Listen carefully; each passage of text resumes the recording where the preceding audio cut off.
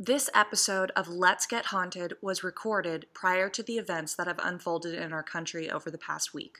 Let's Get Haunted would like to take this opportunity to use our platform to publicly support Black voices and causes during this time. We humbly ask our listeners to refrain from donating to us for the month of June and to instead redirect those donations to a nonprofit which directly benefits affected communities. Our nonprofit of choice is the Loveland Foundation, and we've made a donation on behalf of our community. If you'd like to donate as well, visit our Twitter account for more details. We will continue making and releasing free episodes during this time in the hopes that we may bring a small ray of light into this stressful time in history. Thank you, and enjoy the show.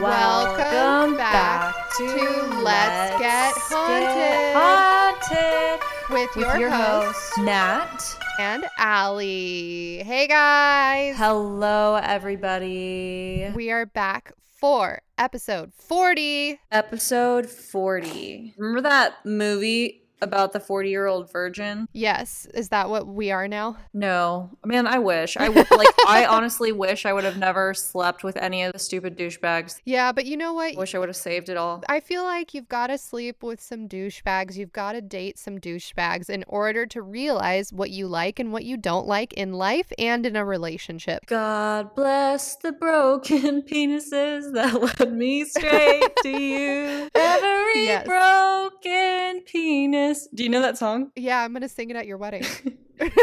Thank you, Alyssa. Yeah. Wow, I have this fantasy that like at my wedding, you know how people do like a first dance? Yeah. I'll have like a whole dance choreographed with my husband or whatever, but then like when it comes time to do it, all the lights dim and the spotlight comes on me and he's like, wait, we're not doing the dance. And then I'm like laying on top of a piano and I sing a song to him about a relationship and dancers come out and then it's like glitter falling and confetti and there's like a live band and fireworks go off and it's like a kick-ass concert. Wow. And I hope that in that whole thing, you end up singing the Broken Penis song.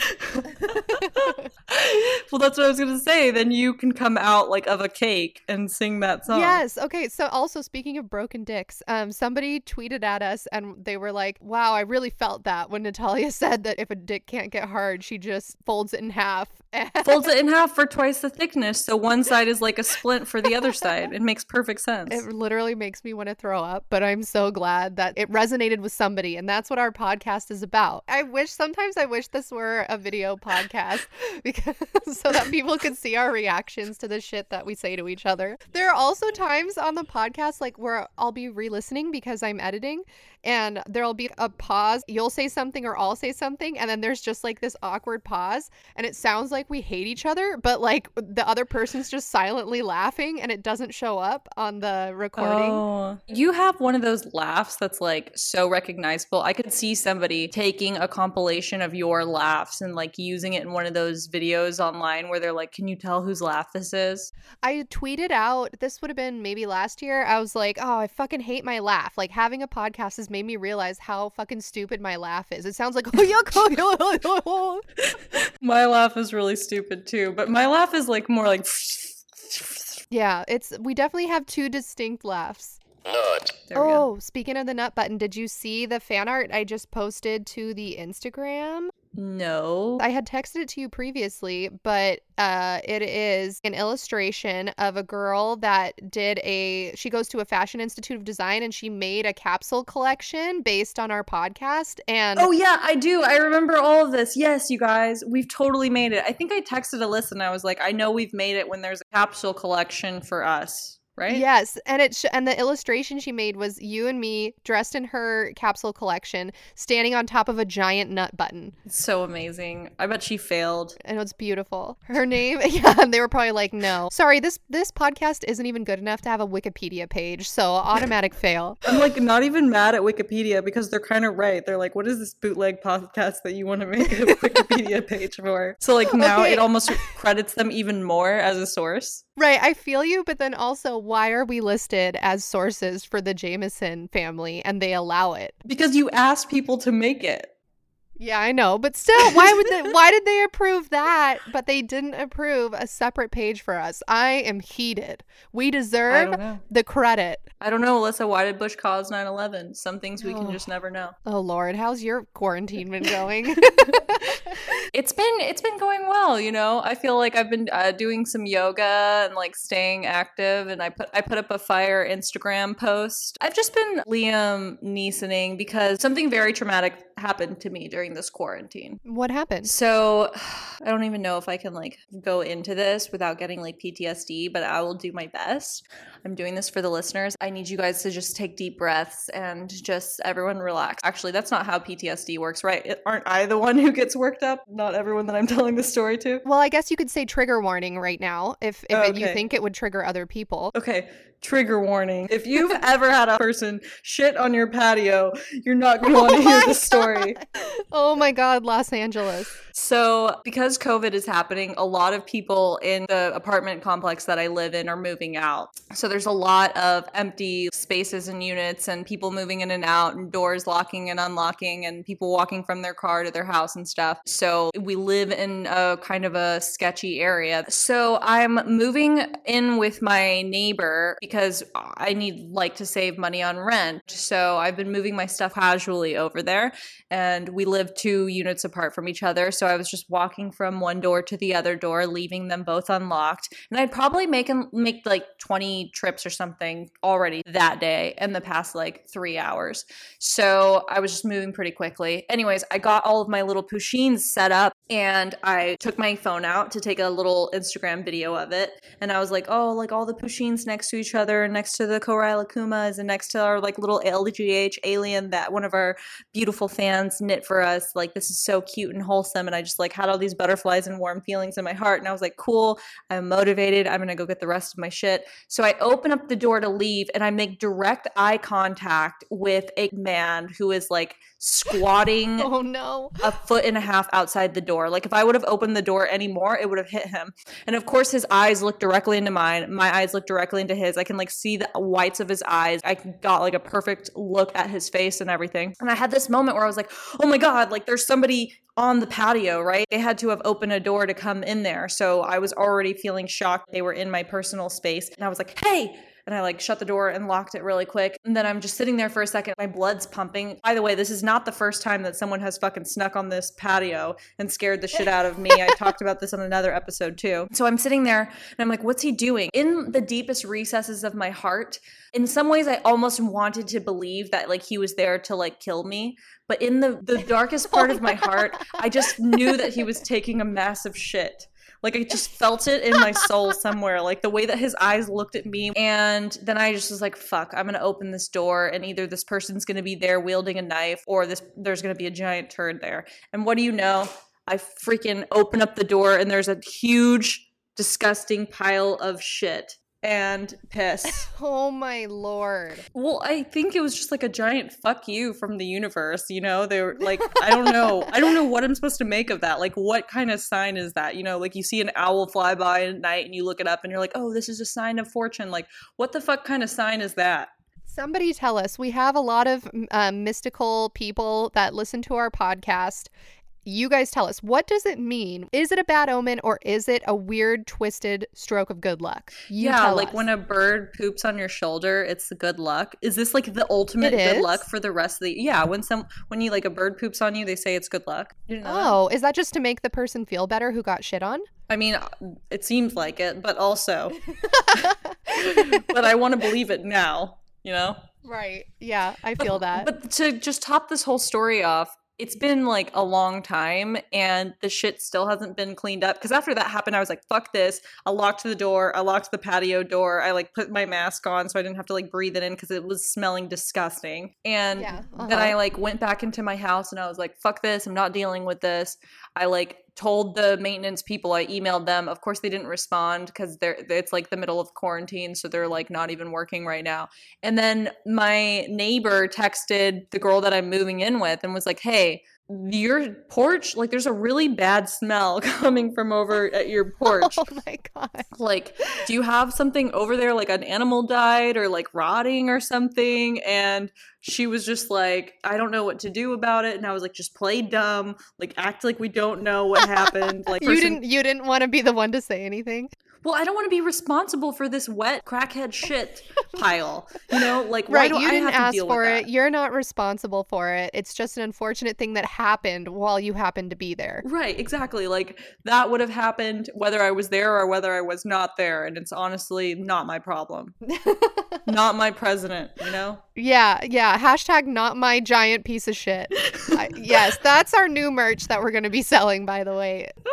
How's your quarantine going? I'm trying to think of anything exciting at all. I downloaded an expansion pack for The Sims 4 called Strangerville, and I haven't played it yet, but it's supposed to be a mystery. Strangerville? Can you fuck the strangers?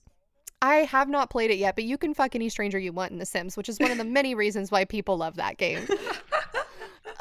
But it's supposed to be like, I honestly, I didn't even read the entire description. They were just having a COVID sale. And I was like, yes, I need this. I think it's supposed to be like a scientist or a science lab. And then you have to like figure out why the people in the town are acting strange. And it has to do with the scientist. I'm not sure. But I downloaded it. Haven't had time to play it yet. But at some point I will. It sounds super haunted. Yeah, it's pretty haunted. I had an inspection the other day. This is not that haunted, but it has to do with COVID, so I'm just going to talk about it. So for people that don't know, because they just found our podcast, I do human resources, and part of HR is law compliance. And with COVID, everything is just a disaster because nobody knows what's going on. So the county, the state, and the feds keep passing new laws almost every single day, not a joke. And so you're trying to like figure it out and have all the proper postings up and stuff. And then I got a call saying, oh, we're going to come inspect your business to make sure it's COVID compliant. I was like, when are you coming? 4 p.m. So I literally had like 2 hours, which everything was fine and ready anyway, because I get paid to do a good job. But this girl shows up at my work. And I was like, oh, so are you from like the county health or something? She's like, no, I'm a probation officer. They just don't have enough people to do this job right now. So I'm just like out here doing inspections. And she was super nice. And like I passed the inspection, but I just thought, wow, what a shit show we're living through right now. It's like people that don't even know what they're doing, just coming out and doing subjective inspections.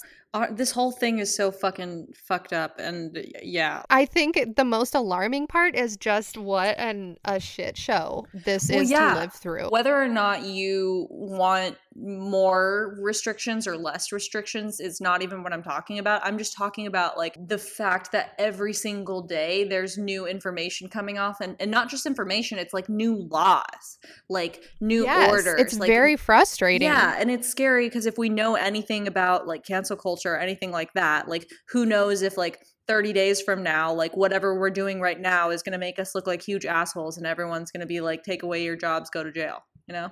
Exactly. Yeah. I know the CDC just came out and said that COVID can't be transmitted via surfaces anymore, which to me was super confusing because a big part of the employment law that I was implementing had to do with like sanitizing heavily used surfaces. And of course, like I'm still going to do it because I think it's a good practice anyway. But I just think like, damn, like what else do we just not know? Because it's a brand new virus. Like nobody knows anything. What does the CDC say about a strange man coming and taking a shit in the middle of your patio? Like, what am I supposed to do about that? Do I sanitize that? Do I mask it? Like, where am I at right now? You know what? First of all, I don't know, so don't take my advice. But if I were to like channel what I think a CDC person would say, I would say that you officially have coronavirus just from making eye contact with such a haunted event. It's literally still there. Like it's still there? Yeah, it's like 20 feet away from me right now. There are only my door and their door, like keeping the distance between us. Like I said, I don't want to get blamed for this shit, you know? I don't want to have to deal with it. So I'm not going to go. To clean it up or to even like ask questions about it at this point would be like claiming ownership of it, like being like, oh, this is my problem now. And I'm like, this is not my fucking problem. Fuck you guys. That's like when that story I told on this podcast last year about my roommate in college that took a dump in the shower. And then I'm the one that found it. And I had to send out a mass text and be like, does anyone know what is in the shower? And then she like came running back through the door, was like, oh, sorry, I'll clean it up. But it's like the mere fact that I found it, I was like, whoever smelt it dealt it, right? I was like, if nobody owns up to this, it's gonna look like I just took a dump in the shower and didn't want to clean it up. So I feel you. It's like, do you say something? Do you not say something? Sometimes it's better just to ignore your problems. And that's LGH advice. Totally it is. Well, all I know is something that's not haunted and someone who would never take a dump on either of our porches are the donors for this month. Oh god, that's a horrible intro. That's a horrible transition. Why are you gonna do our donors dirty like that? Because they would never take a shit on us. And I would like to thank Daryl D, Justin K, Lauren E M, Phil G, Thomas C, Kinsley M, Madison F, Hannah R, and Ephraim P. You guys would never shit on us, and I would never shit on you. Thank you for donating to this podcast. And I've also got Amy S, Bree D, Brielle S, Madison K, and Ephraim P. You guys. Thanks, guys. You're the best. The best. You're the best. We need like a song. We need someone to create a song about donors. Donors, will you do it? Yeah, Natalia and I can't. We can't handle it. So if you guys want to do one, we would be really appreciative. And if you want to donate to the podcast, you can do so by Venmoing at DogMomUSA or at Nat Strawn, or Natalia has a PayPal. It's paypal.me/Nat Strawn. She also has a Cash App, which is the $Natalia Strawn. And I have a coffee at ko-fi.com/DogMomUSA. And if all of that is way too confusing, you can go to our website, letsgethaunted.com, and there will be one link to Alyssa's coffee page. I used to use the coffee for like literally receiving coffee when I was in school, but then I graduated and I haven't been using it as much. So I thought I'm just going to convert it entirely into an LGH donate page. I might change it to slay. I might change it to ko-fi.com/letsgethaunted, but then I was like, well, but what if people are listening to old episodes and I say it's Dog Mom USA and then they can't find it, and then I was spiraling. So I was like, you know what? I'm just going to leave it as is for now. God, we really played ourselves, didn't we? Yeah, we did. That's okay. So, Alyssa. Yes. Today, I'm going to tell you a story that's a personal story because this is something that literally happened to me last night that sparked this investigation. Wait, is this about men taking shits on your porch? No, but maybe the man taking a shit on my porch was like actually the omen for me discovering what happened later that night. Okay, I'm ready. So before we start, I just want to ask you, are you familiar with the idea of separating art from the artist? Yeah, definitely. Okay, so what does that mean to you, separating art from the artist? It's a discussion that people have about, can you still enjoy the art that an artist makes if that artist does bad things? At least that's the context I've heard it in. So like R. Kelly is like a pretty terrible person, but a lot of people like his music. He's a very talented singer. So then people were having a discussion about, can you still listen to R. Kelly's music, or do you have an ethical and moral responsibility to stop listening now that we know that he's a child molester? So can you separate the art from the artist? That's exactly what it is. Yeah. And is it even possible, right? Right. So like for another example would be like, are Michael Jackson's #1 songs cursed now? And what becomes of the art that someone has made after we find out that that person is problematic or that person is haunted? Is that art haunted too? For example, if I were to listen to some of Michael Jackson's music now, knowing what I know about him, will that have bad vibes for me? Or does it only carry the good vibes that it had before we knew all of that? Right. I don't know. That's hard. I mean, I think in a lot of ways, especially when it's like a pop culture icon, it's pretty hard to avoid listening to or watching a movie or looking at a painting. It's pretty hard if it's someone who's so popular that they're ingrained in our culture. I think like Picasso's a really good example. I love Picasso's art. Turns out he was a pretty shitty dude, but does that mean that I no longer can appreciate his art? I don't know. I still look at his art. I still appreciate it and think Yeah. it's beautiful. So it's hard. I definitely understand you don't want to reward somebody for their shitty behavior. I guess it's easier because Picasso's dead. So I can look at his art and not feel like I'm benefiting him directly. I think it's harder, or the discussion is more, I don't know, controversial when the person is still living, because then you indulging in their art directly benefits a shitty person that's still alive, still making money from that. Yeah, I think that's a really wise, well said way of putting it. But it's basically an argument that there's not like really a right or wrong answer. It's hard. Yeah, it's hard. It's really hard to answer it. But do we think whether or not we should continue to listen to this is not the question. The question that I want to know is, do you think a piece of art absorbs that artist's energy? Oh, interesting. Oh, man. So like, because we know now that Michael Jackson was haunted, if I listen to his music, will it make me get haunted?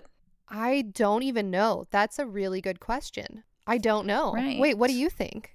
Well, Alyssa, that's a perfect segue into the story that I'm about to tell you. It's almost like we're professionals. Yeah, it is almost. And when I'm about to tell you a story because I put on my scary story voice. Oh, shit. And everyone's getting tingles in their spines. ASMR. Okay. Haunted ASMR. Alyssa, Yes. the story I am about to tell you today Uh-huh. has no way out. What? The nature of this horrifying case is graphic, unsettling, inhumane, and just plain unjust. The details of this case will unnerve you if you let it. The evidence I'm going to reveal to you will haunt you for the rest of your life. Do you consent? I have no choice, Natalia. We make this podcast on Sundays. I have a very finite time for us to record. Yeah, I have to consent, and you know that. Don't fuck me up too bad. Let's begin. It's a spring day in 1942 when a healthy baby is born in Chicago, Illinois. It's a boy. The child is the second and only son of Marianne Elaine Robinson and her husband, John Stanley Gacy. John, an auto repair machinist and a World War vet, is a proud new father of this precious American baby boy. The couple names the baby John Wayne after his father, John Stanley. As a child, John Wayne was chubby and lacked athleticism. He was the closest to the females in his life, his two sisters and mother, but he found it difficult to get along with the males in his life. John Wayne's father, John Stanley, was known to be an alcoholic and physically abusive to his wife and children. Additionally, John Stanley never fully accepted or approved of his son. John Wayne never received his father's approval, so he had a difficult relationship with him, to say the least. His father called John Wayne, quote, dumb and stupid when he related him to his sisters, leaving John Wayne to feel that he was never good enough in his father's eyes. Although their relationship was toxic and unsupportive, John Wayne did not hate his father. Instead, John Wayne continued to seek his father's approval. However, he was unsuccessful. According to Wikipedia, one of John Wayne's earliest childhood memories was of being beaten with a leather belt at the age of 4 for accidentally disarranging car engine components his father had assembled. On another occasion, he was struck across the head with a broomstick and rendered unconscious. When he was just 6 years old, John Wayne stole a toy truck from a neighborhood store. His mother made him walk back to the store, return the toy, and apologize to the owners. His mother informed his father, who beat John with a belt as punishment. After this incident, John's mother attempted to shield her son from his father's verbal and physical abuse, yet this only succeeded in John earning accusations that he was a, quote, sissy and a, quote, mama's boy who would, quote, probably grow up queer. In 1949, when John was 9 years old, John's father was informed that his son and another boy had been caught sexually fondling a young girl. John's father whipped his son with a razor strop as punishment. Do you know what a razor strop is, by the way? Because I looked that up. I had no idea what it was. No, but it sounds traumatic. So a leather strop is a piece of leather used to hone the blade of a razor. It's a flexible strip of leather, canvas, denim, fabric, balsa wood, or another soft material, which is used to straighten and polish the blade of a straight razor or a knife.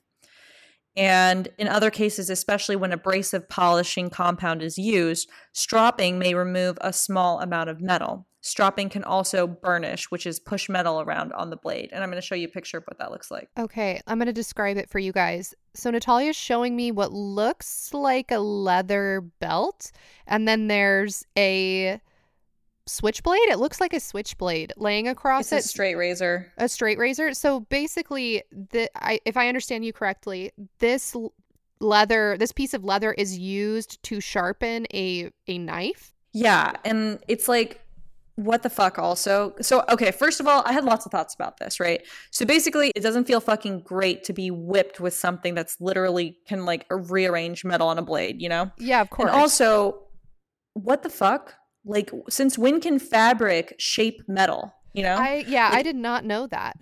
So this must be a super strong, durable kind of material. Yeah. Like, if I were to ask you, Alyssa, who would win in a fight? A small strip of leather or a sharp blade? Which one would you think would win? I would say the sharp blade. Yeah, but it's not, and that's why now I hate I'm this wrong. world. Yeah, nothing is as it seems, and that's why the world is haunted. Also, good for fabric being able to shape metal. You go, girl. We can all aspire to be leather strops in a world full of straight razors. In 1949, the same year that John was beaten with the leather strop, John Wayne was molested. The abuser was a family friend. A contractor would take John Wayne for rides in his truck and then fondle him. John never told his father about these incidents because he was afraid that his father would blame him for the abuse. John suffered also from poor health. In 4th grade, John started to experience blackouts because of a heart condition. He was hospitalized because of seizures and even once in 1957 for a burst appendix. Because of this, he was ordered to avoid all sports at school. Between 14 and 18, he had spent almost an entire year in the hospital for these episodes. Wow. And his grades suffered due to these hospitalizations. John Wayne's father suspected that the episodes were an effort to gain sympathy and attention, and openly accused his son of faking the condition as the boy lay in a hospital bed. Although John's mother, sisters, and a few close friends never doubted his illness, his medical condition was never conclusively diagnosed. What do you think of that? I have some thoughts. I think it's really fucked up when people try to say, like, oh, you're not sick, it's all in your head. Like, to people that have autoimmune disease, for example, or other types of illnesses where they're sick all the time. And that is so frustrating. And so I can't imagine how frustrating it would be as a child, especially to be laying in pain in a hospital bed. And the person that's supposed to believe and protect you the most, who's your father, is just calling you a liar. Like, that to me sounds really traumatic. Can you imagine, like, having a seizure and waking up in the hospital and your dad being like, if you ever pull one of those again? I would be like, what the fuck? Like, I can't help. What do you mean? Well, and especially as a child, because at least when you're an adult, maybe you can stand up for yourself more. But as a child, you're just like, what did I do wrong? Like, why is my parent upset with me? So, according to Wikipedia, one of John's friends at high school recalled several instances in which John's father had ridiculed or beat his son without provocation. And on one occasion in 1957, the same friend witnessed an incident at the Gacy household in which Gacy's father began shouting at his son for no reason and then started hitting him. Gacy's mother attempted to intervene, but the friend recalled that Gacy simply, quote, put up his hands to defend himself, adding that he never struck his father back during these physical altercations. So John's father never fully accepts him, but it's beyond that. There's something in the younger John that just makes him angry. Like he just can't get over, I don't know what it was about his son, but there's just something about his son that he thinks is dishonest, he thinks is deceitful, and but also he thinks his son is like, you know, can't stand up for himself, and it just seems like anything his son does just makes him angry. Right, I agree. Okay. So in 1960, at the age of 18, in an attempt to seek acceptance from others that he never got from his father, John Wayne Gacy became involved in politics, working as an assistant precinct captain for a Democratic Party candidate in his neighborhood. This decision earned more criticism from his father, who accused his son of being a patsy. Do you know what a patsy is? Is it a derogatory term for an effeminate man, or is it a communist? I don't know. This is the 50s, right? Right. So it's actually like a little bit deeper than that. But yeah, this is the 1960s. So a patsy is a person who's easily swindled, deceived, coerced, persuaded, or like a sucker. It's also a person upon whom the blame for something falls, like a scapegoat or a fall guy, a person who's the object of a joke, ridicule, or the like. So his son being called a patsy for helping out this Democratic Party candidate is basically his dad's being like, you know, why are you helping that guy out? He's going to end up blaming a bunch of stuff on you, and you're just going to be a scapegoat, you know? Right. Like they're going to use you. Yeah, like he's taking you for a ride. Or maybe he's using you for your work. He doesn't care about you. He just needs another pair of boots on the ground or something. So the same year Gacy became a Democratic candidate, his father bought him a car, with the title of the vehicle being in his father's name until Gacy had completed the monthly repayments. These repayments took several years to complete, obviously, and his father would confiscate the keys to the vehicle if Gacy did not do as his father said. On one occasion, in 1962, Gacy bought an extra set of keys after his father had confiscated the original set. In response, his father removed the distributor cap from the vehicle, withholding the component for 3 days. In response, John Wayne Gacy left the family home and drove to Las Vegas, Nevada. Initially, he found work within the ambulance service, but then he was soon after transferred to be an attendant at Palm Mortuary. So basically, his dad buys him this car, and it's like another way to control him. It's like, you got to make the payments on this car, and then you can have it, so I'll let you drive it. But until you've made the payments on it, then, you know, the car's mine. So anytime he would do something his dad didn't like, the dad would take away the keys. And to get around that, Gacy bought an extra set of keys, but then his father, like, literally took a part of the car. That's just terrible parenting. Right. He flees his home, and then he's transferred to be an attendant at Palm Mortuary in Las Vegas. Now, here's where things start to get kind of weird, and it starts to sort of take a turn, because up until now, John Wayne Gacy's story is that of a victim who suffered emotional, physical, and sexual abuse at the hands of his close family friends, even his own father. His health was poor, and he seemed to have no hobbies other than getting hospitalized, right? Right. That's not even a hobby. Right. Yeah. Exactly. But we should have known that he was sketch when he decided to become a politician, is all I'm saying. Oh, know? Yeah. We've talked about this before on this podcast, for sure. Yeah. So as a mortuary attendant, Gacy slept on a cot behind the embalming room. He worked in this role for 3 months, observing morticians embalming dead bodies, and later confessed that on one evening while alone, he had clambered into the coffin of a deceased teenage male, embracing and caressing the body before experiencing a sense of shock. This event prompted Gacy to call his mother the very next day and ask whether his father would allow him to return home. His father agreed, and the same day, Gacy drove back to Chicago to live with his family. I'm cringing inside. That's very disturbing. Side note, did you know that Palm Mortuary is still operating? Wow. Is it? Do they have pictures of John Wayne Gacy up saying, hey, this guy used to work here? No, but they're actually doing really well. They have 7 locations in Las Vegas now, and they have a 4.6 star rating on Yelp with over 1,179 reviews. Gee, well, I guess they did something right then. Also, side note, you said that he slept on a cot in the mortuary, right?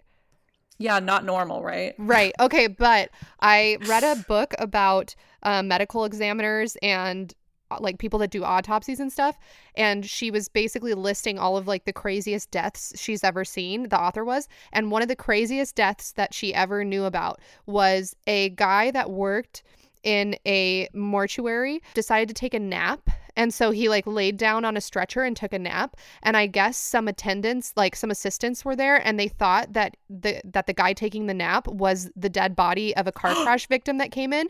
So they literally stuck him into the crematorium.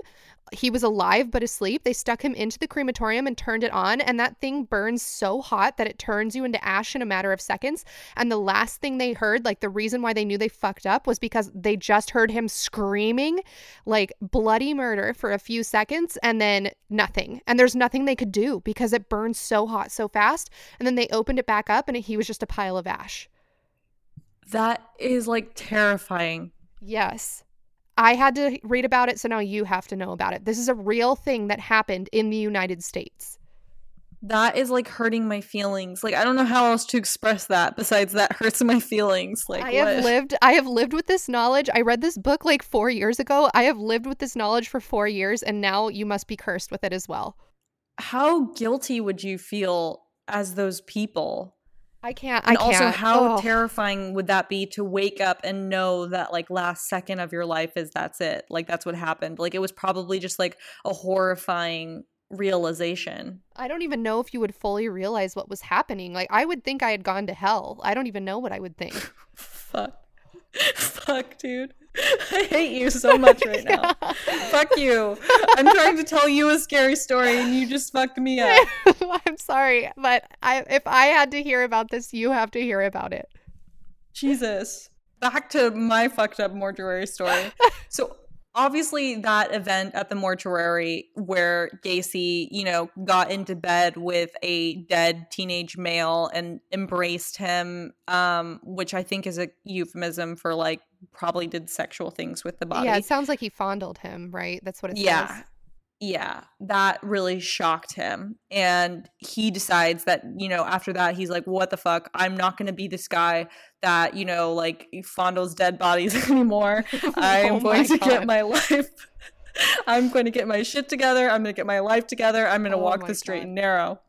So Gacy goes back to Chicago and he enrolls in Northwestern Business College and he graduates in 1963. And after this, he really is just like sky's the limit with this guy. So he takes a management trainee position with this shoe company. And then a year later, the shoe company transfers him to Springfield, Missouri to work as a salesman. And then he gets promoted to manager of his department. And then he gets engaged to this woman named Marilyn Myers, who's a coworker in the department he managed. Side note, I think Marilyn Myers is probably like super stoked. She's thinking like, wow, I'm engaged to this guy in my department and like he has like all this stuff going for him and like things are really going to work out for me. Like I'm slaying, you know? Yeah, poor Marilyn.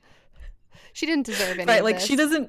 She doesn't know about like the mortuary times. Well, yeah, I'm assuming he didn't like broadcast, hey guys, this defining moment in my life was when I fondled a dead body. By the way, now I work in this department store or whatever. Also, you said earlier that he was like, wow, I don't want to be this guy that's fondling dead bodies. I just want to say that if that thought crosses your mind, you have already hit rock bottom and you need to like seek therapy immediately. I don't know if there's a path to redemption for you if that thought crosses your mind. We leave that up to God. Yeah, that's right. That's out of my hands. During his courtship with Marilyn, Gacy joins this thing called the JCs, and he becomes a tireless worker for the organization. He's even named key man for the organization in April. So he gets there for 1 month, and then he joins this thing called the JCs, and then he's like literally the main dude of it within less than a month. Do you know what the JCs are? Junior college. No, that's JUCO. Oh. So the JCs are the United States Junior Chamber. They're also known as the JCs because it stands for JCI USA. It's a nonprofit leadership training and civic organization for people between the ages of 18 and 40, and it provides opportunities for young men to develop personal and leadership skills through service to others. Areas of emphasis are business development, management skills, individual training, community service, and international connections. So it's basically like a boys club for business and like being good, you know, like they do community service and they probably do like presentations and speeches and things like that to keep them just very charismatic and able to succeed. but it's for young men only. And their creed is that faith in God gives meaning and purpose to human life. The brotherhood of man transcends the sovereignty of nations. Economic justice can be best won by free men through free enterprise. And governments shall be of laws rather than of men. And the earth's great treasure lies in human personality. And the service to humanity is the great work of life. So it's basically like a super, almost like anti-government, more power to the individual, more power to the man type thing, you know? They're like talking about like doing right in God and humanity, which is like normal bullshit that things like nonprofits will say. But then they also have these things about like the earth's greatest treasure is in human personality, and governments should be laws rather than men, and economic justice is best won by free men through free enterprise. So it's like capitalism and like, you know what I mean? It's just kind of like this weird fraternal brotherhood sort of thing. Yeah, it sounds like a mixture of a lot of different political ideologies. It sounds kind of confusing to me. Yeah, I know. Like the brotherhood of man transcends the sovereignty of nations, but also, you know, government should be laws rather than men. Like, yeah, what? that's the part that confused me. Because at first I was like, oh, it's like a libertarian organization, but then it was talking about laws, and I'm like, no, that can't be it then. Unless it's a metaphor that I'm not understanding because I'm a simpleton. Yeah, I think both. So coincidentally, the same year that Gacy joins the Jaycees, he has his second homosexual experience. And one of his colleagues in the Springfield Jaycees gets him drunk and invites him to spend the evening upon his sofa. And then the college, quote, performs oral sex upon him while he was drunk. And I just want to say, like, anytime someone says, like, this person performed oral sex on me while I was drunk. No, that's called sexual assault. That's not called a homosexual experience. That's called rape. I mean, that's my opinion. Maybe I don't understand the situation, but to me, the description you just read sounds like non-consensual sexual contact. But I think what it sounds like is he's not accusing the other person of rape, though. He's merely saying like, oh, this homosexual activity happened to me while I was drunk. It's like he's trying to take away ownership from it. You know, like I feel like he's just like this closeted gay guy that's like his sexuality is, he's so afraid of it that he like literally the only time he gets to be gay is if he's fondling a dead body, or he's saying like, oh, I was just really drunk and then this person just gave me a blowjob, you know? Oh, like, I see what you're saying. Act like it's not his thing. So by 1965, Gacy has really come up in this Jaycees organization. He's now vice president of the Springfield Jaycees, and he's named the third most outstanding Jaycee within the state of Illinois. So he's just super up there in the Jaycees. And then meanwhile, after dating for 6 months, Gacy and Myers marry in September of 1964. Wait, so he cheated on her. He cheated on her with this guy when if he wasn't sexually assaulted and he did just have like a fling while he was drunk, then that means he cheated on her. Yes, and I love that you're more outraged about him cheating on his fiance than him fondling the dead bodies. Look, there's literally nothing positive I can say about fondling a dead body. So that maybe is why it seemed like I glossed over that. Right, that's true. So they get married, and I'm just thinking like, this girl must think like, wow, I really did it. I married my boss, and now he's like super popular in this Jaycee thing. And then here's a fucking crazy twist. Marilyn's father, just because he likes, you know, Gacy so much, he's so charismatic, he buys 3 Kentucky Fried Chicken restaurants in Waterloo, Iowa. And the newlyweds moved to Waterloo so that John Wayne Gacy can manage the restaurants, with the understanding that the newlyweds would move into Marilyn's parents' old home, which was vacated for the new couple. And so basically Marilyn's dad's like, hey, I bought these 3 KFCs.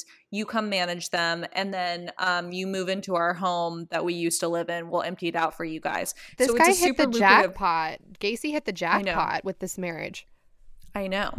The offer is super lucrative. Gacy's going to receive $15,000 per year, which back then was the equivalent of $115,000 as of 2020. So it's a pretty good job for someone who didn't even finish high school, you know? And he's Definitely. going to share a profit of, and plus he's going to share profits earned via the restaurant. So it's a great deal for him. And after Gacy moves to Waterloo, he starts managing these KFCs. He is just kind of like a baller. He opens up a, quote, club in his basement where his employees could drink alcohol and play pool. Now, here's where it gets kind of dicey. HR nightmare. Yeah. So Gacy employs teenagers of both sexes at his restaurants, but he only socializes with young male employees. And many of the young male employees were given alcohol before Gacy made sexually advances on them. And then if they rebuff, he just claims that his advances were like jokes or a test of morals. And like, side note, when someone tries to kiss you and then you don't like respond to it and they're like, funny joke. Like, that's such frat boy behavior. Yeah. Yeah, that's like very sketchy. So and also, yeah, if you also are like, oh, I was just testing to see if you like were gonna kiss me, because that would be bad if you did. Like, get the far away from that person. And if you are so ashamed of your actions that you can't take ownership of something because you're afraid it's going to make you look stupid, like, change that behavior right now, because this did not work out for Gacy, as you guys will see. Gacy's wife obviously has no idea that any of this is going on. And she's pregnant throughout the majority of this. And she gives birth to a son in February of 1966 and then a daughter in March of 1967. So a lot of this is going on. She's just like pregnant. She's a homemaker. She's happy. She's newlywed. You know, she's not paying attention to. Has no idea. Yeah, she's not like worried about like a secret club in her basement where her husband is like getting young boys drunk and like trying to touch their dick and then being like, oh, that was a test to see if you would let me. You're gonna go to hell, right? Because you let me. Well, also she's probably thinking like, oh wow, my husband really respects me because he's not inviting the young women over. He's inviting only the men because he has so much respect for me. Yeah, exactly what's happening. So Gacy himself describes this period of his life as, quote, perfect. He says he had earned his father's approval, which he had long sought, obviously. And when his parents visit in July in 1966, his father even apologizes for the abuse that he inflicted during Gacy's childhood and says, son, I was wrong about you. Wow. Yeah. So it almost in some ways makes me kind of wonder, like, did his dad actually know more about him than, like, you know, we think? I don't know. Yeah. So now that he has his father's approval, John gets cocky. In fact, it seems like the true John Wayne Gacy starts coming out. Maybe because he no longer needs anything from anyone, or perhaps he's just too comfortable with his life now. We may never know. But for whatever reason, John Wayne Gacy starts some behavior that is highly addicting for himself and dangerous for all his peers. In Waterloo, Iowa, Gacy joined the local chapter of the Jaycees. And remember in Springfield, he was like the key man at the organization? Yes. So he comes in hot right off of this, you know, other organization. And he comes in and he starts, after he's been managing for like the entire day at the other restaurant or whatever, he comes in there and he starts fundraising for them and gets them more money than they've ever had. And people like either love him or hate him. They're like, he's super ambitious and he's really good at fundraising, but he's like kind of a dick. He's kind of obnoxious and like he becomes the outstanding vice president of the Waterloo Jaycees. And then side note, another weird shit that he did that people didn't like is that at meetings, he provided free KFC fried chicken from his restaurants, but he insisted on being called Colonel. Oh, no, that's obnoxious. Yeah, he wanted people to call him Colonel. Yeah, no, that's a red flag. Now, Alyssa, would you believe it that many Jaycees in Waterloo were involved in wife swapping, prostitution, pornography, and drug use? You know, yes. If this podcast has taught me anything, it's that any wholesome organization is actually just a front for debauchery. Yes. And would you believe that Gacy was on board of the director for the Waterloo Jaycees? Well, makes sense. And would you believe that Gacy was deeply involved in many of these activities and regularly had sex with local prostitutes? Seems like that kind of guy. Yeah, but like at this point, wife swapping, prostitution, pornography, and drug use really don't seem that bad compared to what is about to happen. Okay. So here's where things take a really dark turn for John, and I'm not going to spend too much time on this stuff because I want to get to the reason that I found out about this story last night, and I want to get to the spin on this that I have. So in 1967, John Wayne Gacy tells this 15-year-old Donald Voorhees, who's the son of a fellow JC, to come to his house, and he's like, you come to my house, I'm going to show you some porn. And the kid's like, okay. He comes over, he gets drunk, and then Gacy asks Voorhees to perform oral sex upon him. Immediately, Voorhees tells his dad that Gacy sexually assaulted him, and his father immediately informs the police, and Gacy is immediately arrested and subsequently charged with oral sodomy in relation to Voorhees, which is honestly, like, that's, fuck yeah, like, that's what should happen. Yeah, you know? Good for that kid. For telling his dad. Good for the dad. So Gacy obviously denies these charges, and then he demands to take a polygraph, and the polygraph results come back negative, but they note that Gacy was nervous when he denied any of the wrongdoing. And Gacy publicly denies these charges. He says it's all politically motivated because the kid's dad had opposed Gacy's nomination for appointment as president of the Iowa Jaycees. Oh. And several of the Jaycees found this story credible, and they rallied to his support. And I'm kind of like, what the fuck? Like, this is like a stupid, like, basically YMCA club. Like, why would someone care so much about you becoming president of it that they would, like, literally have their son accuse you of sodomy? Like, what? Well, that reminds me just of like small town mom behavior where the president of the PTA is like a sought after position, and it's like, do you not realize that this is the most unimportant and insignificant position you can hold? Like, why are you getting so riled up about it? I know. And then Gacy gets indicted on the sodomy charge. So over the next few months, he's trying to, repair his reputation, and he's saying like, this kid is a liar, and he's like denying everything. But then he does something really weird for someone who's innocent.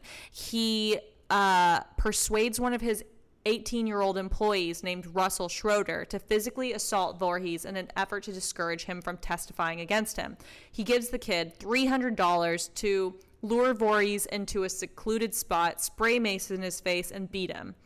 Schroeder agrees, and he does it, but Voorhees escapes and then immediately reports the assault to the police, who immediately identify Schroeder as his attacker, and then Schroeder is immediately arrested, and then the following day he confesses that Gacy paid him $300 to do it. Gacy is immediately arrested and additionally charged in relation to hiring Schroeder to assault and intimidate Voorhees. Which is so stupid because, like, the whole reason you're in this position is because the kid literally told on you. So, like, what were you thinking was going to happen? Right. When you hire someone to assault him? Yeah, this is the kind of kid that is brave enough to tell the police about a sexual assault. So, of course, he's going to say, oh, also, he hired someone to jump me. Right. So after this event, the police are like, well, that was really stupid. And clearly, John Wayne Gacy isn't planning things out. He's not thinking things through really well. So we don't understand what's going on. So they order him to go to psychiatric evaluation at the Psychiatric Hospital of the State of University of Iowa. And 2 doctors examined Gacy over a period of 17 days before concluding that Gacy had an antisocial personality disorder, which is disorder which incorporates constructs such as sociopathy and psychopathy. They also conclude that he's unlikely to benefit from any therapy or medical treatment, and that his behavior pattern was likely to bring him into repeated conflict with society. They also conclude that he was mentally competent to stand trial. So basically they're saying like, hey, we think this guy has like this personality disorder that's going to cause problems for him for the rest of his life and problems for other people, and he doesn't show any empathy towards what he did, and he's just going to do it again. Also, there's no treatment we can think of that will help him. Right. Also, we think he is competent to stand trial. So they try him. And on November 7th, 1968, he pleads guilty to 1 count of sodomy in relation to Voorhees. But meanwhile, there's a ton of other charges that are related to other youth that are coming up, because after Voorhees says this, other people come out of the woodwork and they start saying that, like, he sexually assaulted me, and like, people are getting the courage from this to come forth and say things. Also, Gacy tricked several teenagers into believing that he was commissioned with conducting homosexual experiments in the interest of scientific research. What? And paid each of them $50, which is a lot of money back then. So that would be like the equivalent to getting paid like $500 today. Jeez. Yeah, so he basically was like doing a bunch of stuff that just like he was tricking a lot of children into doing sexual acts and services for him against their will or under false pretenses. And he goes to prison. He's sentenced to 10 years of imprisonment to be served at the Anamosa State Penitentiary. And that same day, his wife, Marilyn, remember with the 2 kids? Right. She petitions for a divorce, and she requests a ward of the couple's home and property, sole custody of their 2 children, and alimony. The court rules in Marilyn's favor, and the divorce was finalized on September 18th, 1969. Gacy never saw his first wife or children ever again. And honestly, I'm just like, okay, Marilyn, you go girl, you know, like you married your gay boss so that your dad would give you 3 KFCs and a house. And then when he turned out to be a child rapist, you got the fuck out with all of your loot and you protected your children and yourself. Slay. Yeah. Right? So all things considered, Marilyn came out of this on top. She totally did. So unfortunately, Gacy does really well in prison. He's super charismatic. Within months of his arrival, he rose to the position of head cook. He joined the inmate JC chapter and increased their membership figure from 50 to 650 in the span of less than 18 months. I know, it's like, who the fuck are these JCs also? He's also known to have both secured an increase in the inmates' daily pay in the prison mess hall and to have supervised several projects to improve the conditions for inmates at the prison. On one occasion, Gacy oversaw the installation of a miniature golf course in the prison recreation yard. So, you know, people don't like child molesters in prison. They get killed usually. Yeah. They get just bad things happen to them. So I wonder if he did all of this like in an effort to not get his ass beat and get killed, you know? Right. Or maybe, I mean, we don't know what he said to people in prison either. He could have said, hey, it was all a lie. It was because of my political rival's son, blah, blah, blah. Right. That's true. That's very accurate. So in June of 1969, Gacy applies to get early release, and the application is denied. May 1970, Gacy completes 16 high school courses for which he obtains his diploma. So then Gacy gets granted parole, and there's only two conditions of this: that he move back in with his mom in Chicago, and that he observe a 10 p.m. curfew. So the parole board is going to monitor his progress. So they let him go back into society. And what do you think? Do you think it worked? Do you think the prison system healed him? No, because he's a psychopath and a sociopath, so nothing can heal him. Oh, you listen to science. So upon his release from prison, Gacy tells a friend and a fellow JC that, hey, can you pick me up from prison? And his friend, who obviously believed him and thought the kid was full of shit through all of this, picks him up. And then on his drive back, he's saying, I'm never going to go back to jail, and I'm going to reestablish myself in Waterloo, even though they told me that I have to go back to Chicago. Like, I'm going to figure it out. So then he's saying all that stuff to his friends, and he goes to Chicago. He starts working his way up. He becomes a short order cook in a restaurant.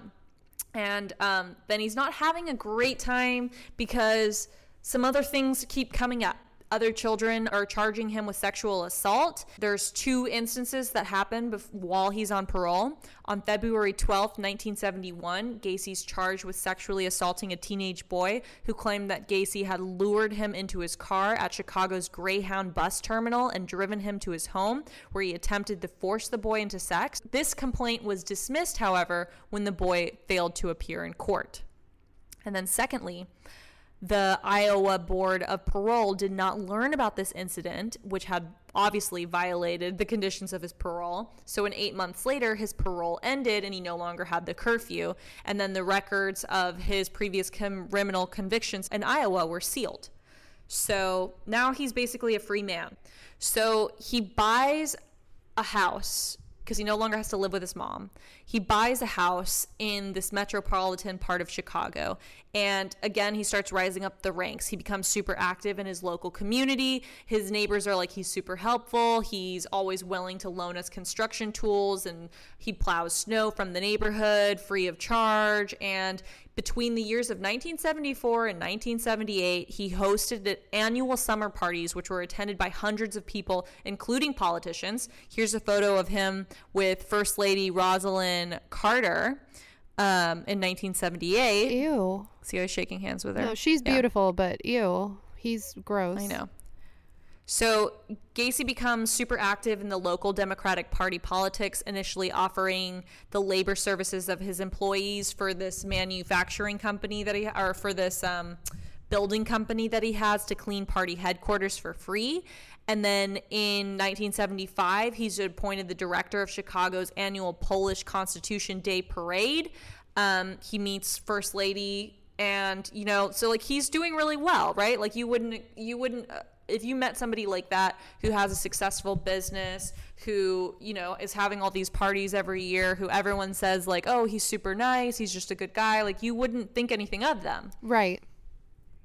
So in 1971, he becomes engaged to Carol Hoff, who is a divorcee with 2 young daughters. And Hoff, whom he briefly dated in high school, had been a friend of his younger sister, so she probably believed that he wasn't at fault. So his fiance and his stepdaughters move into his home soon after the couple announced their engagement, and Gacy's mother moves out of the home after their wedding. So he kicks his mom out of the house and he brings in a whole new family, which is just like a classic beard. Do you know what a beard is? Yeah, I know what a beard is. I've been a beard before.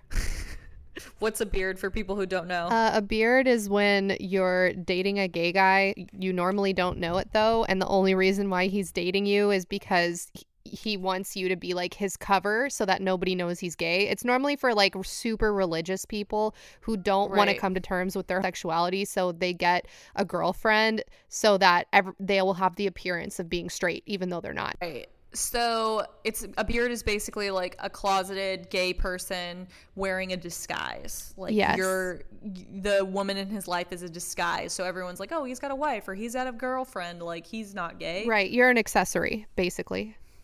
Yes, you're an accessory. So in 1975, now another weird thing happens. He joins the Jolly Jokers and creates his own performance characters called Pogo the Clown and Patches the Clown. Nightmares?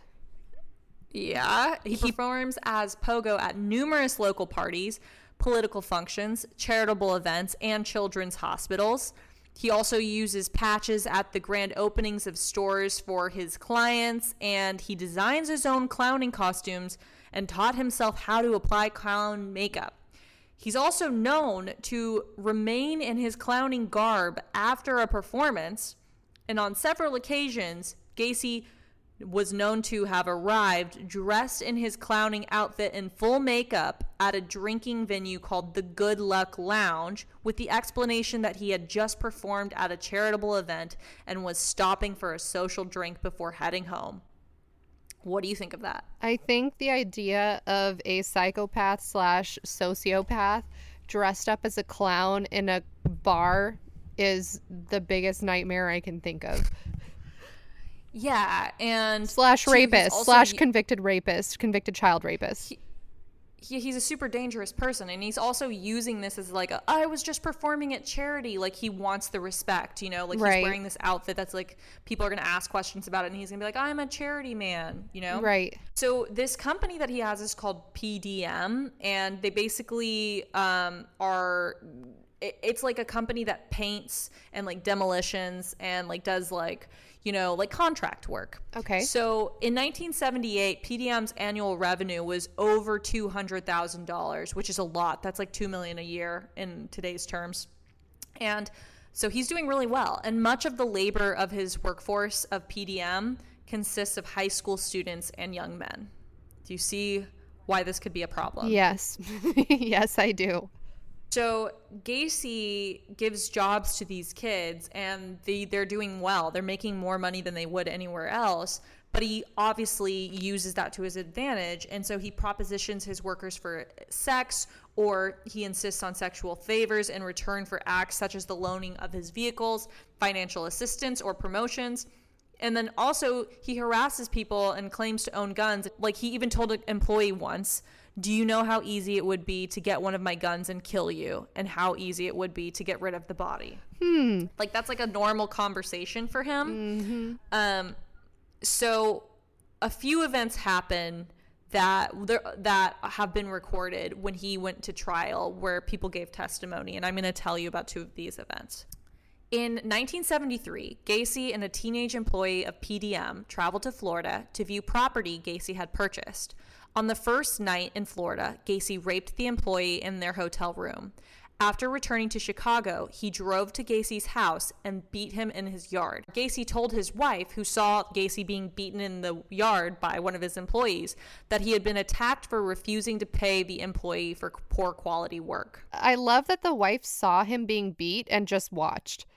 Like, she didn't call the cops. She didn't, like, run out and try to stop it. She just, after Gacy comes inside, she's like, hey, what was that all about? Right. Well, yeah. It's a classic, like, you know, when your husband is making millions of dollars a year and you're living really well, you kind of, like, turn a blind eye. Right. And, like, in that case, she was probably like, well, he's probably up to, like, illegal stuff or whatever. Maybe that's just a client he fucked over or something. But, like, I don't want to, you know. Get involved. Yeah, I don't want to get involved. Yeah. So in May of 1975, Gacy hires 15-year-old Anthony Antonucci. And in July of 1975, so like literally 2 and 3 months later, in May of 1975, Gacy hired a 15-year-old named Anthony Antonucci. In July of 1975, Gacy went to Anthony's home and the two drank a bottle of wine, and then they watched a heterosexual stag film before Gacy wrestled Anthony to the floor and cuffed his hands behind his back. One of the cuffs was loose, however, and Anthony freed his arm while Gacy was out of the room. When Gacy returned, Anthony, who was a high school wrestler, pounced upon Gacy. He wrestled Gacy to the floor, obtained possession of the handcuff key, and cuffed Gacy's own hands behind his back. Oh, hell yeah. Gacy at first threatened Anthony, and then he calmed down and promised to leave if Anthony would remove the handcuffs. Anthony agreed, and Gacy left. Anthony later recalled that Gacy had told him, quote, not only are you the only one who got out of the cuffs, you also got them on me. But he, like, for some reason didn't act on that. You know, I also think, too, there's, like, a huge shame that goes with a lot of this. Oh, sure. You know? Like, yeah, definitely. At a time when being gay was, you know, a reason to hide, they don't want to be like, oh, well, I had this traumatic gay experience happen to me even though it wasn't my fault, you know? Right, of course. The last thing that happens is with this person named David Cram. On July 26, 1976, Gacy picks up 18-year-old David Cram as the teenager hitchhiked on Elston Avenue. Gacy offered Cram a job with his company, PDM, and Cram began working for him the same evening. On August 21st, a month later, Cram moved into Gacy's house. The following day, Gacy, dressed as Pogo the Clown, conned Cram into donning handcuffs while Cram was drunk. Gacy swung Cram around while holding the chain linking the cuffs, then said he intended to rape him. Cram kicked Gacy in the face and freed himself from the handcuffs. 1 month later, Gacy appeared at Cram's bedroom door with the intention to rape him, saying, quote, Dave, you really don't know who I am. Maybe it would be good if you give me what I want. Cram resisted, straddling Gacy, who left the bedroom stating, you ain't no fun. Shortly thereafter, Cram moved out and left PDM, although he did periodically work for Gacy over the following 2 years. Shortly after Cram moved out of Gacy's house, another employee, 18-year-old Michael Rossi, moved in. Rossi had worked for PDM contractors since May of 1976, and he lived with Gacy until April of 1977. And of course, some fucked up shit happened. Of course. Which I'm not going to go into. But by this time, this all is happening. Like, you have to wonder, like, his new wife has got to think there's something going on, you know? Yeah, I'm sure. Like, if your husband is like a normal dude and then all of a sudden he's like going to the bar in a full clown's outfit and like getting beat up on the lawn, like, yeah, and moving teenage boys into your house, right? Like, you gotta be like, there, you know, there might be something to what all of these people are saying, right? So in 1975, Gacy, in an attempt to get his wife to, like, you know, not know what was going on, he says, you know what, actually, I'm bisexual. And after the couple have sex on Mother's Day of that year, Gacy tells his wife that this is the last time they will ever fuck, which honestly, like, how fucking weird is that? Like, it's on Mother's Day and you're like, this is the last time that we'll ever fuck. Happy Mother's Day. I'm bisexual. Oh, I feel for this woman. I feel for her so hard. Yeah. So after this happens, Gacy starts spending most evenings away from home, and then he returns in the early hours of the morning, and he has the excuse that he's just been working late, which is just like classic I'm cheating on you. And his wife observes Gacy bringing teenage boys into his garage, and she finds gay pornography and men's wallets and identification cards inside the house. And then she confronts Gacy about who these items belong to. He just informs her that the property was none of her business. So I'm thinking at this point, she probably doesn't realize that he's killing these people. She just thinks like, oh, these are just guys he's hooking up with, you know, and they like left their wallet or something because like no one wants to believe that their husband is a serial killer. Then they have this heated argument about her failing to balance a checkbook correctly, and she gets a divorce from him. And then good for her. I know. And then he agrees to his wife's request by mutual consent. She continues to live at the same house. And then her and her daughter move out into their own apartment. And a month later, she files for divorce. And she has it like on the false grounds that he had infidelity with other women, like as a way of saving face, I guess, for both of them. Right. So now Gacy does the thing that gets him in trouble. On December 11th of 1978, he goes to this pharmacy in Des Plaines to discuss a potential remodeling deal with the store owner, whose name is Phil Tort. But while he's there, he sees this 15-year-old, and his name is Robert Piest, and he tells him that, hey, you know, we often need people to work for us, and I can offer you $5 an hour, which is double the pay that he earns at the pharmacy. So that was like a way to lure him. And then he lures Piest into his car, and Piest never returns. And everyone's kind of like, well, what happened to the kid that was working at the pharmacy? Someone's like, well, I think I saw him leave with John Wayne That weird Gacy. fucking clown guy. Yeah. Yeah, but then like John Wayne Gacy's like, well, I didn't do that, you know? And he's like, that's not what happened. And then everyone's so fucking stupid that they're like, oh, well, he said it didn't happen. So like, well, it probably didn't. So therefore it didn't happen. He's an upstanding member of the JCs. Therefore he can never do anything wrong. Right. So what happens is they find it fishy that this kid went missing, and they start looking into John Wayne Gacy, and they're like, well, he actually works for this company that a few of his employees have like gone missing too. This is kind of weird. So they have two guys work as surveillance to follow him around, and John Wayne Gacy knows these guys are following him, so he's going to be on his best behavior because they don't have a warrant to go into his house, so they're trying to like find reason, right? And it's gotten to the point that he knows they're following him around, and so on some occasions he even like invites them in to have dinner and like takes them to a bar for like a drink and stuff, and is like, I know you guys are watching me, but you're never going to find anything on me. He's just like super cocky about it. At around this time, he, you know, because he's under surveillance, he starts drinking heavily. He's not sleeping very well. He's losing weight. He's just nervous. So they finally get a warrant. They go into his house and they find some very strange things, including several police badges and a 6mm Brevettata starter pistol inside an office drawer, and a syringe and a hypodermic needle inside a cabinet in Gacy's bathroom. Investigators also find handcuffs, books on homosexuality and pederasty, 7 pornographic films, amyl nitrate, and an 18-inch dildo in his bedroom. Whoa, no. A 39-inch long 2x4 with 2 holes drilled into each end, bottles of Valium and atropine, several driver's licenses that were found in the northwest bedroom, a blue hooded parka found atop a toolbox inside the laundry room, and underwear too small to fit Gacy was located inside a bathroom closet. In the northwest bedroom, investigators found a Maine West High School ring, but the ring was not Piest's. The ring was a class of 1975 ring engraved with the initials JAS. Photo receipt from the Nissan pharmacy was also recovered from a trash can alongside a section of nylon rope measuring 36 inches. So now this shit is sketch, right? Yeah, it looks like he's drugging young boys while pretending to be a police officer. Yeah, that's exactly what it looks like. And the piece of wood with the 2 holes in it is used to strangle people. He puts them up against the wood and then through one hole ties like a string through the other side around the person's throat and strangles them.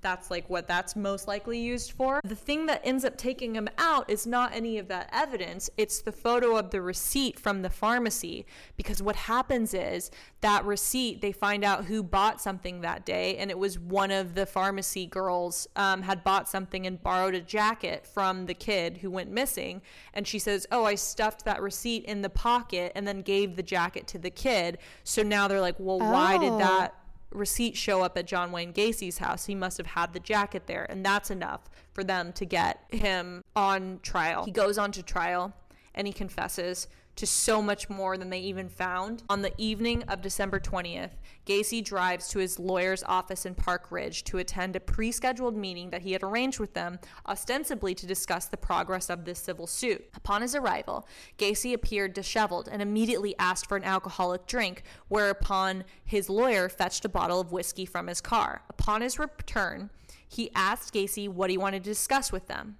Gacy picked up a copy of the Daily Herald from his desk. He pointed to a front page article covering the disappearance of Robert Piest and informed his lawyers, the boy is dead, he's in a river. Over the following hours, Gacy gave a rambling confession that ran into the early hours of the following morning. He began by informing his lawyers that he had, quote, been the judge, jury, and executioner of many, many people, and now he wanted to be the same for himself. He stated that most of his victims were buried in his crawl space and others in the Des Plaines River. Gacy dismissed his victims as male prostitutes, hustlers, and liars to whom he gave the rope trick, adding that he occasionally awoke to find dead, strangled kids on his floor with their hands cuffed behind their back. He had buried their bodies in his crawl space as he believed that they were his property. As the result of the alcohol he had consumed, Gacy fell asleep midway through his confession, and his lawyer immediately arranged a psychiatric appointment for Gacy at 9 a.m. that morning. Upon awakening several hours later, Gacy simply shook his head when informed by the lawyers that he had earlier confessed to killing approximately 30 people, stating, well, I can't think about this right now. I've got other things to do. Ignoring his lawyer's advice regarding his scheduled appointment, Gacy left their office to attend to the needs of his business. He later recollected his memories of the final day of freedom as being hazy, adding that he knew his arrest was inevitable and that in his final hours of freedom he intended to visit his friends and say his final farewells. Upon leaving his lawyer's office, Gacy drove to a Shell gas station where, in the course of filling his rental car, he handed a small bag of cannabis to the attendant, Lance Jacobson. Jacobson immediately handed the bag to the surveillance officers, adding that Gacy had told him, "The end is coming for me. These guys are going to kill me." Gacy then drove to the home of the fellow contractor, Ronald Rode. Inside Rode's living room, Gacy hugged Rode before bursting into tears, saying, "I've been a bad boy.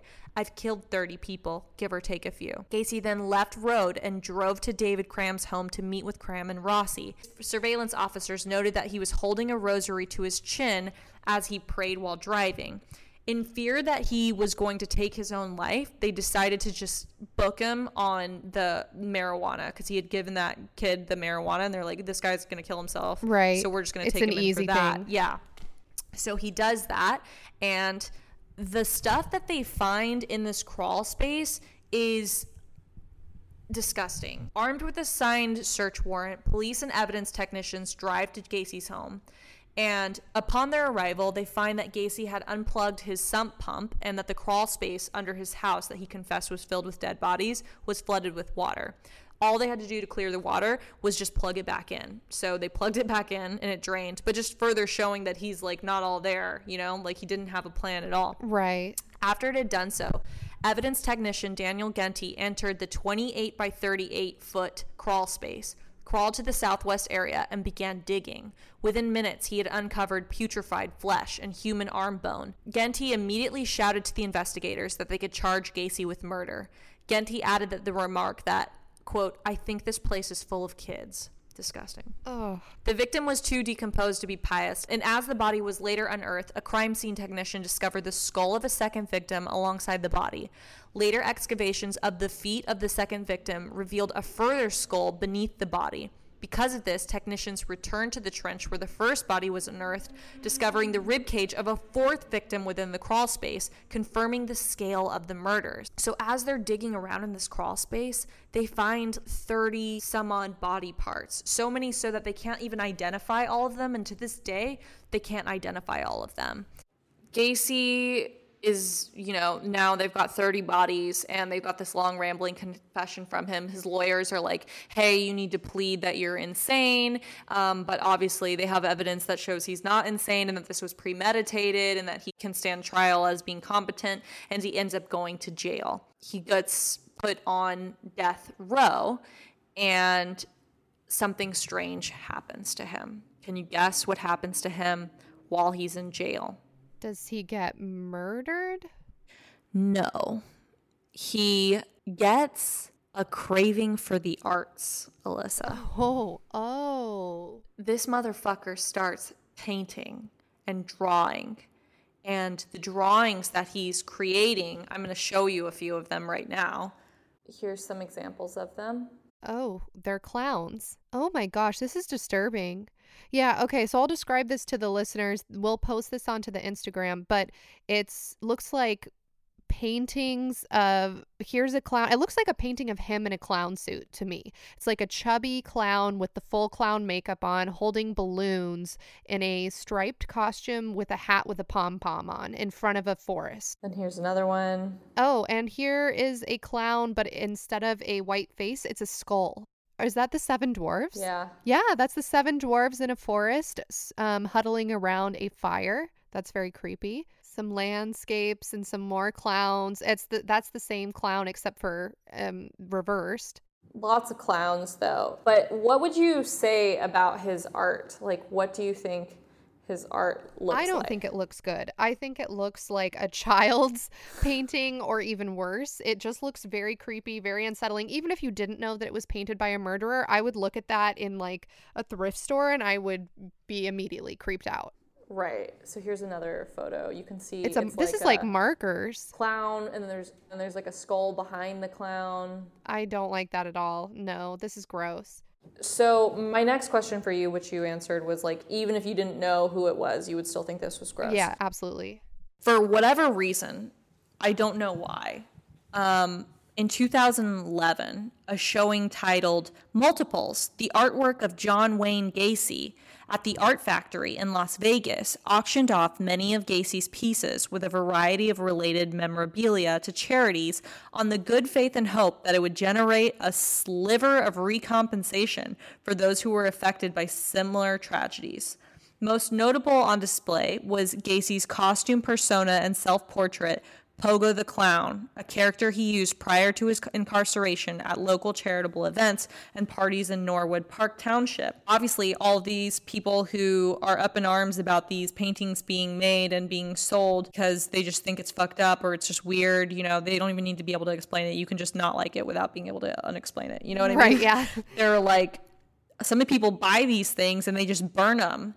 And to this day, they're still for sale on invaluable.com. You can Google John Wayne Gacy paintings and you can buy them. And the last thing I want to say about John Wayne Gacy, before I get into what makes this personal to me, is that he died on death row showing no remorse at all for what he had done. In the hours leading up to Gacy's execution, a crowd estimated to number over 1,000 gathered outside the correctional center, the majority of whom were vocally in favor of the execution, although a number of anti-death penalty protesters were also present. His confirmed death was at 12:58 a.m. on May 10th, 1994, and his brain was removed. It's in the possession of Helen Morrison, a witness for the defense at Gacy's trial, who has interviewed Gacy and other serial killers in an attempt to isolate the common personality traits of violent sociopaths. His body was cremated after the execution. What, you want to guess what his last meal was? Oh, something stupid. If he's a clown, I bet you it's like a hamburger and a soda or something. A bucket of Kentucky Fried Chicken. Oh my gosh, it's even worse. A dozen fried shrimp, French fries, fresh strawberries, and a Diet Coke. That evening, he observed a prayer with a Catholic priest before being escorted to the Stateville execution chamber to receive a lethal injection. He's noted as saying, "Kiss my ass," as his last words. Come on, that totally defeats the purpose of meeting with a Catholic priest if you're just not going to express remorse at all. Like, why did he ask to meet with a religious person if his last words are "kiss my ass"? Well, according to published reports, he was a diagnosed psychopath who did not express any remorse for his crimes. His final statement to his lawyer before his execution was that killing him would not compensate for the loss of others and that the state was murdering him, and his final spoken words were "kiss my ass." Super haunted guy, right? Yeah, absolutely. Yeah, like he's done everything you're not supposed to do. He was an adulterer. He was an alcoholic. He murdered people. He raped people. Children. He killed people. He was kind of just a dick. He was a politician, not cool. He just fucking did so much shit.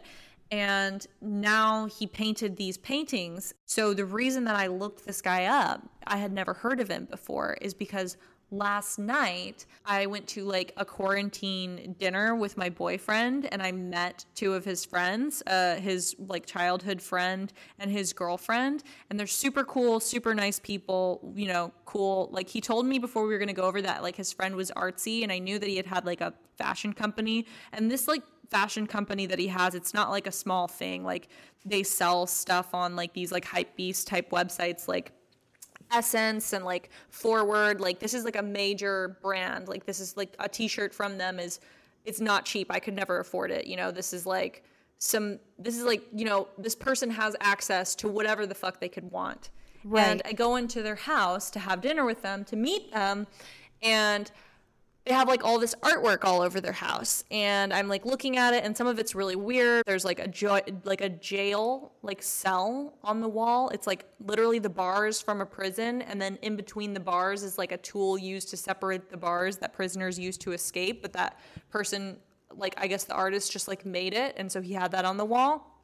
He also had like a bunch of photographs that are super rare. This person has like millions of dollars of art in their house. So like me being someone who's like, wow, like this is really cool, like looking around, taking it all in, I was like really impressed by all of this shit that he had. But then I noticed there's like this one like little painting, like little thing of like a clown, like a skull with like a clown hat on. Oh no. And it's like not as good as the rest of it, and it's in the kitchen. What's the deal with this thing? This looks like a child drew this, and it's like not on, you know, like a canvas or anything. It's like on a piece of paper, and it has this weird frame. It just looks like I'm looking at like a child's art or something, and I'm like this janky. Yeah, it doesn't go with anything else. And the kid kind of like nudges my boyfriend, and my boyfriend's like, do you feel like bad things happen when that's around?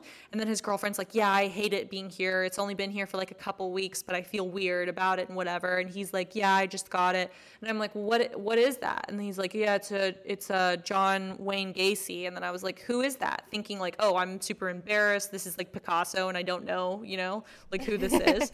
And he's like, he's a famous serial killer. They found like 30-something bodies in a crawl space of little boys in his crawl space in his house. And I was like, why the fuck would you want that? Like, why do you have that? Yeah, seriously. I know. And he just laughed. He was just like, ha ha ha, and like thought it was super funny. Now I feel haunted by that. Is that why that like person took a shit to like tell me that was about to happen?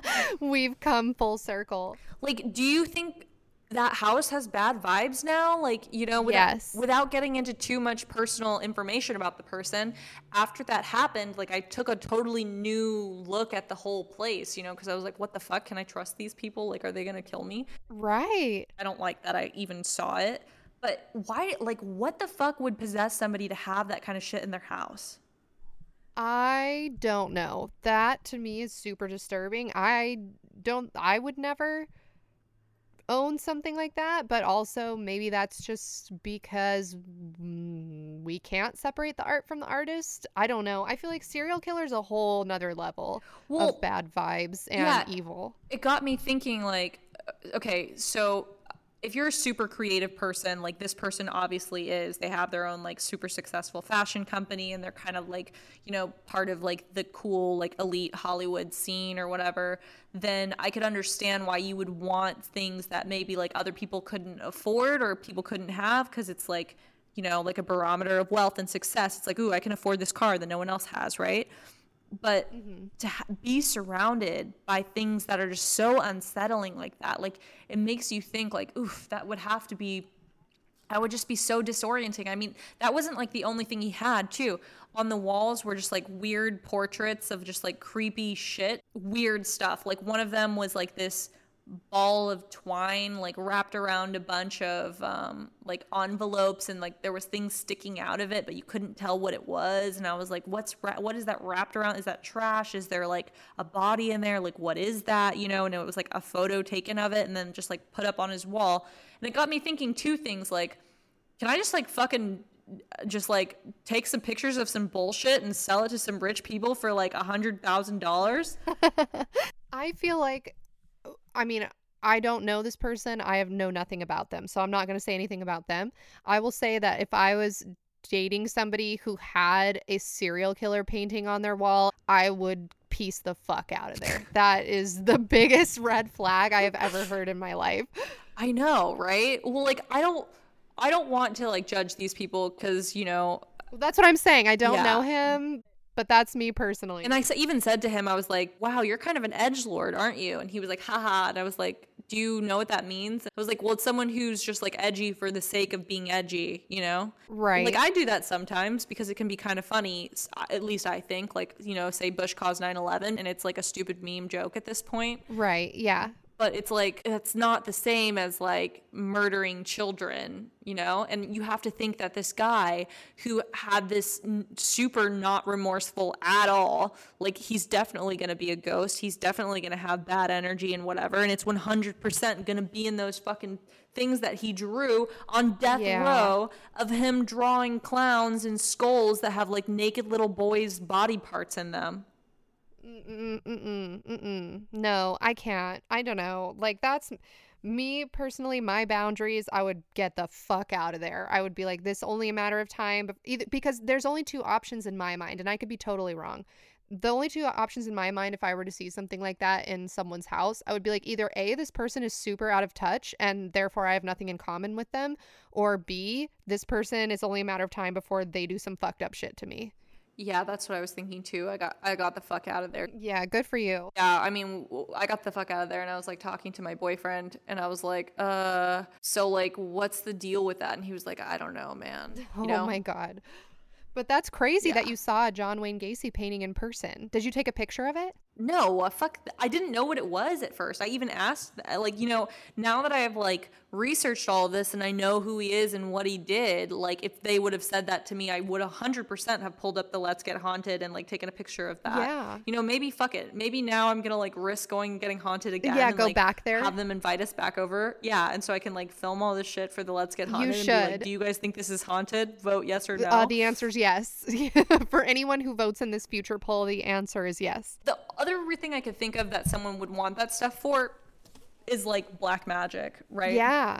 No, that's a good point. I didn't even think of that. Or necromancy, you know, bringing somebody back. I don't know. Oh my God, that adds such a layer of creepiness extra to Maybe it. you can ask him. Maybe if you get invited back over there, you can ask him and maybe he'll be down with being filmed and you can put it on the LGH story. Yeah. And just ask him like, hey, why do you own this? Because if he owns it and he's hanging it up and he's showing it off, clearly he's proud of it. So I don't know why he wouldn't want to talk about it and explain himself. Yeah, I mean, I guess, okay, so in the defense of like that place that was auctioning them off in Las Vegas, they're saying like, oh, well, it's actually for a good cause because all of the profits are going back to a charity. But that's like not what I'm talking about. I'm talking about, why would you want that haunted shit in your house? Like, sure, buy it, put it in an art gallery, put it, you know, wherever the fuck, not in your kitchen. Burn it. Like a lot of those people you said they bought the stuff because they wanted to support the cause and then they immediately burned the paintings. Yeah. And I think that's the way to do it.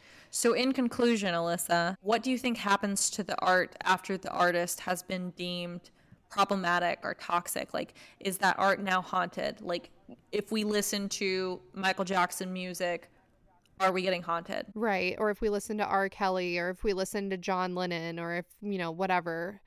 I don't know. What I was thinking about this was like, okay, if I had a relationship where like we had like really good memories together, or like we did like really cool fun stuff together, maybe we like made art, or we like made a blanket, or like I don't know, we just like have some shared thing together, or furniture, or things that we bought if we lived together, and those things were good, but then the relationship turned out bad, like you get rid of all that shit, right? Because even if it was good, most of the time. Yeah, even if it was good to you at one point, like even if it's a perfectly fine mirror, or the dresser's fine, or like you like the shoes or the purse or whatever, fucking get rid of that shit, because now it's haunted, because that relationship was haunted. Am I right? Yes. I'm thinking of an example of when I was in college. This actually would have been just after college. I was dating somebody, and then when we broke up, first of all, he did not want anything, and this might sound very dramatic, but he had gotten me like a lot of really expensive like purses and stuff. I put everything in a box and I just gave it back to him, and he was like, I don't want any of this. Like, you can keep it. I was like, I don't care. Like, I don't want to even see this. This is such bad vibes. I don't know. You figure out what you want to do with it. You bought it. If you want to return it, if you want to resell it, like, you figure it out. I don't want to deal with this. Yeah, I agree with that. Haunted as fuck. Yeah, haunted as fuck for sure. I can't believe you saw that in person. I know, that was last night. I'm like kind of shook by it. Do you feel okay? Yeah. Well, I've had like and you know what? Oh my God, I just put this together. Guy shit. And then also I was riding Double Down, and we were going like really fast on this trail, and we were having a lot of fun, but then he like got spooked by something random and stepped to the side really weird and started limping, and it actually like I had to end up getting off of him and walking him back. So I hope he's okay. I'm getting ready to go see him after this. And then on top of that, this is Natalia's horse, by the way, for people who listen to these out of order. Double Down is Natalia's horse. Yeah, and obviously if your horse gets a leg injury, like that's not good. So no, I'm just trying not to overthink of it. And that I saw the John Wayne Gacy painting, fucking weird ass shit. Fuck this. Fuck my life. Well, the good news is that bad things happen in threes, right? So John Wayne Gacy painting, Double Down got a sprained leg, and the guy shit on your front porch. So all this means is that there's nowhere to go but up, because bad things come in threes. God. And you just got all three out of the way. All right, it's time to Liam Neeson. Yeah, time. Okay, so the new goal, wait, exactly. I'm kind of into this now. The new thing is I need to infiltrate my boyfriend's estranged friend's life so that I can find out the way that he works, and we can discover the deepest, darkest recesses of his mind. Who knows? Am I finding out a serial killer right now? Am I going to get sued by his extremely wealthy family for libel right now? Oh, no. Fuck, I didn't even think of this. Okay, wait, let's add a disclaimer then. All of this is alleged. There you go. I think you can't be sued if you just say this is alleged. Like, people aren't going to find out who it is. No, but like if he listens to it or something. If he listens to it and casts a dark spell on me, I'm finished. Yeah. Just kidding, I'm not. Because I have a candle burning right now. You have a circle of protection drawn around you. Just tell him that the name of our podcast is like the name of another popular podcast. Unfortunately, me being me, anytime I meet someone who's like cool and artsy and has like a bunch of money, I'm like, hey, guess what? I have a podcast. Sponsor us, please. Right. Tell him the name of our podcast is My Favorite Murder, because that's two women. And then maybe he'll be confused and he'll listen to that one. Okay. Right. Wow. Thank you, Natalia. That was the haunted as fuck story. Yeah, I agree. I didn't like it. No, I didn't like it at all either. First of all, fuck clowns already. I don't understand that. Yeah, fuck clowns to begin with. Fuck anything where like you are half-assed disguising yourself as something else. I can still tell it's you when you have clown makeup on. Like, I don't know. BRB, gotta go dress up like a clown and get a beer at a bar. Wow, dangerous. Dangerous. All right, guys, thanks for listening. Bye. The sources that I used for this episode are wikipedia.com, cnn.com, and culturefest.com.